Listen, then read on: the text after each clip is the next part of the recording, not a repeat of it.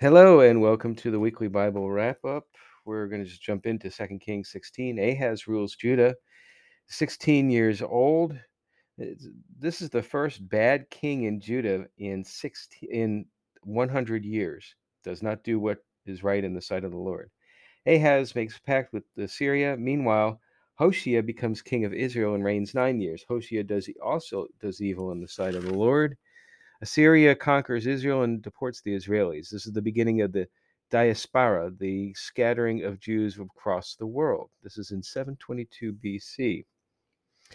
This is God's commendation of Israel for Israel's faithlessness. Everything in 1 Kings and 2 Kings is built to this. Meanwhile, Hezekiah reigns in Judah 29 years in Jerusalem. He did that which was right in the eyes of the Lord. The Lord was with him as he prospered, and he prospered whithersoever he went forth, and he rebelled against the king of Assyria and served him not. But still Assyria besieged Samaria. Hezekiah holds off Assyria, but Assyria invades Judah and takes cities. One record says 46 walled cities were taken. Jerusalem was all that was left. Hezekiah cut off the gold from the doors of the temple and the pillars and gave it to the king of Assyria. Apparently, this is to as tribute to spare Jerusalem. My thoughts. Assyria tries to get Hezekiah to surrender. Hezekiah doesn't respond. Then going to 2 Kings 19, Hezekiah seeks counsel. The Assyrians are closing in. Hezekiah prays for protection and deliverance to the Lord. Isaiah, the son of Amoz, proclaims that the Assyrians' strength was real, but God would lead the Assyrians back to their land. But it also sounds like Isaiah is saying that Israel will be scattered,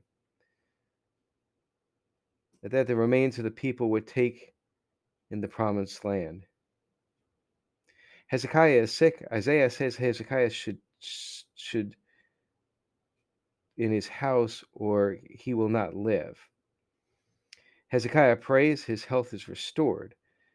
God adds 15 years to Hezekiah's life for his faithfulness and says he will deliver them at the city from Assyria. Hezekiah asks for a sign of healing. And at that point in time, the sun goes backwards 10 degrees. Just think about that for a minute, that the sun travels in reverse for a bit of the day.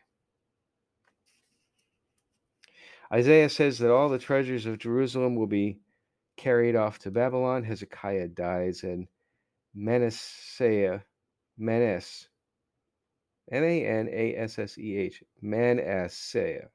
We'll just go with Manasseh.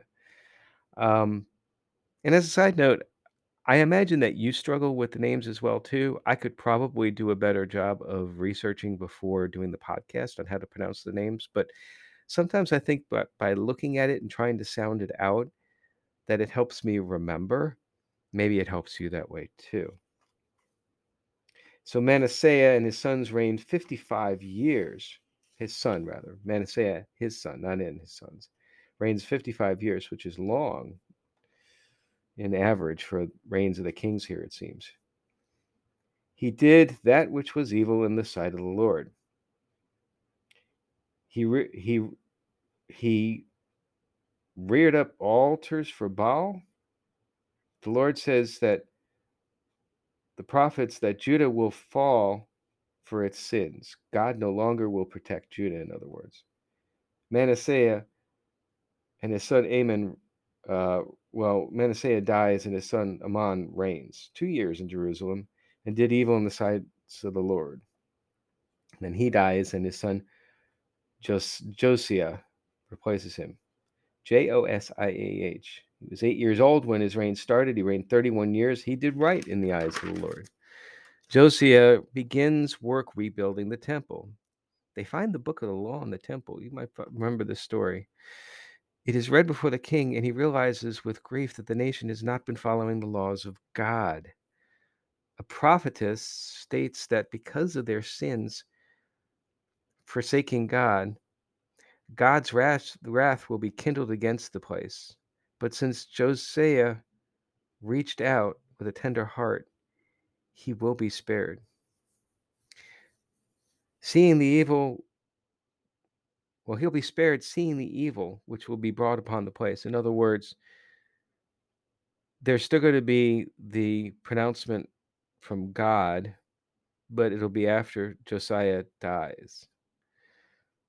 Josiah reads the book of the law to the people. All vow to follow it. He orders the desecration of all illegal altars.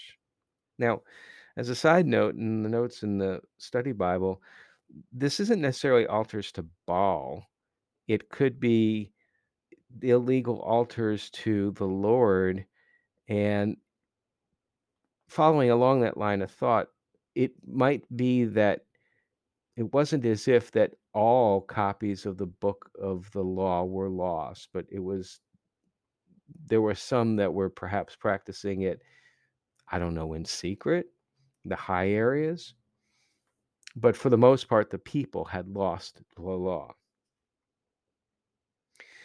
Josiah dies in battle against the Egyptians. So apparently, by this point in time, the pact that they had with the Egyptians, well, it's been kind of dissolving. I think I mentioned that last time.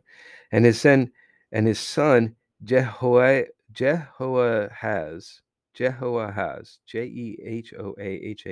becomes king. He did evil in the eyes of the Lord. Jehoahaz is captured and imprisoned in Egypt. Egypt makes Josiah's son Eliakim king and renamed him Jehoiakim. Jehoiakim, Jehoiakim, who reigns 11 years in Jerusalem and also did evil in the eyes of the Lord. And then chapter 24, King Nebuchadnezzar of Babylon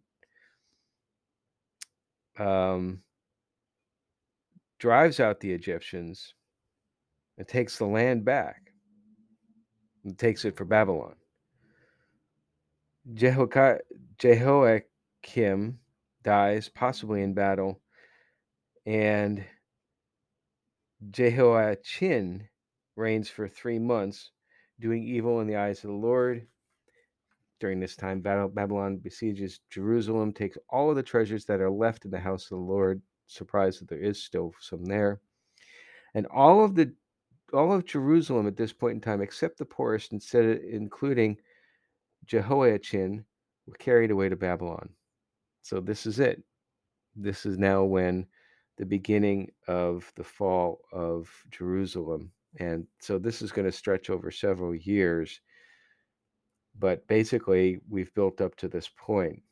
The king of Babylon made Mattaniah king, that's his brother's father, and renamed him Zedekiah, who reigned over Jerusalem 11 years and did evil in the eyes of the Lord. In the 11th year of King Zedekiah, Jerusalem, including the temple, was destroyed. So during that whole time, it took 11 years. Everything else of value, including the bronze pillars, remember those that Solomon had made, were carried away. But one little point of interest before we get to the end of Second Kings is that Jehoiachim is released in Babylon, probably to create a better atmosphere for the exiles in Babylon. That's the end of Second Kings. And now we get into Chronicles, First Chronicles and Second Chronicles, of course. First Chronicles is the history of the Jewish people from Adam until the return from the Babylon exile. And so if you're first reading the Bible, it sometimes seems that there's some repetition going on, and that's because there is. And so we're going to go through again some of the things that we've already gone through with regards to the history with First and Second Kings. So the first chapter in Chronicles, First Chronicles, is the generations from Adam. The second chapter is the genealogy of the 12 tribes. In the third chapter, it talks about David's descendants. Chapter 4 is Judah's descendants, including Jabez, Caleb, and Simeon. The Simeons wipe out the Amalekites. Reuben's descendants, Gad's descendants are then talked about. The eastern tribes, including half the tribe of Manasseh, defeat the Hagarites because they cried out to God. Descendants of the half tribe of Manasseh are then talked about. They were idolaters. So I think one of the things to try to pay attention to, and this is difficult, is what is the author of Chronicles? And my study Bible says that it's likely Ezra. because Ezra is the book after Second Chronicles, and actually, First Chronicles is apparently the beginning of like a 4-book series, including Ezra. But think about what Ezra, assuming that Ezra is the author, is focusing on. And for example, what I just read about the half tribe of Manish, the eastern tribes, including the half tribe of Manish, defeat the Hagarites because they cried out to God. So this is an emphasis that God, if you invite him into your battles, will help you. The First Chronicles 6, Levi's descendants, the priestly line, then in the Levites' lineage. They are the ones that David set over the service of songs in the house of the Lord after the ark had rest. So when the ark had been brought back to the temple, then David assigned these folks the service of songs. Goes on then to talk about Aaron's lineage and duties and list of the duties given to Levites. And in chapter 7, this is the sons of Issachar. It's notable that the number of warriors are mentioned here for each branch. And then it goes on to talk more about descendants, list them from Naphtali, Manish, and Ephraim, and Asher's descendants. First Chronicles 8, an expanded listing of the tribe of Benjamin, and First Chronicles 9. This is now 40 years after the exile. They are allowed to return to Judah, particularly the priests, so the Levites and the temple servants, to rebuild the temple. And so the rest of 9 is talking about some of the duties of the Levites, what is laid out. And then 10 begins with a quick recap of Saul's lineage and his fate at the hands of the Philistines. So we're going a lot faster now in Chronicles because a lot of it is just listing, and it really is not productive to read through the entire listing of the whole genealogy.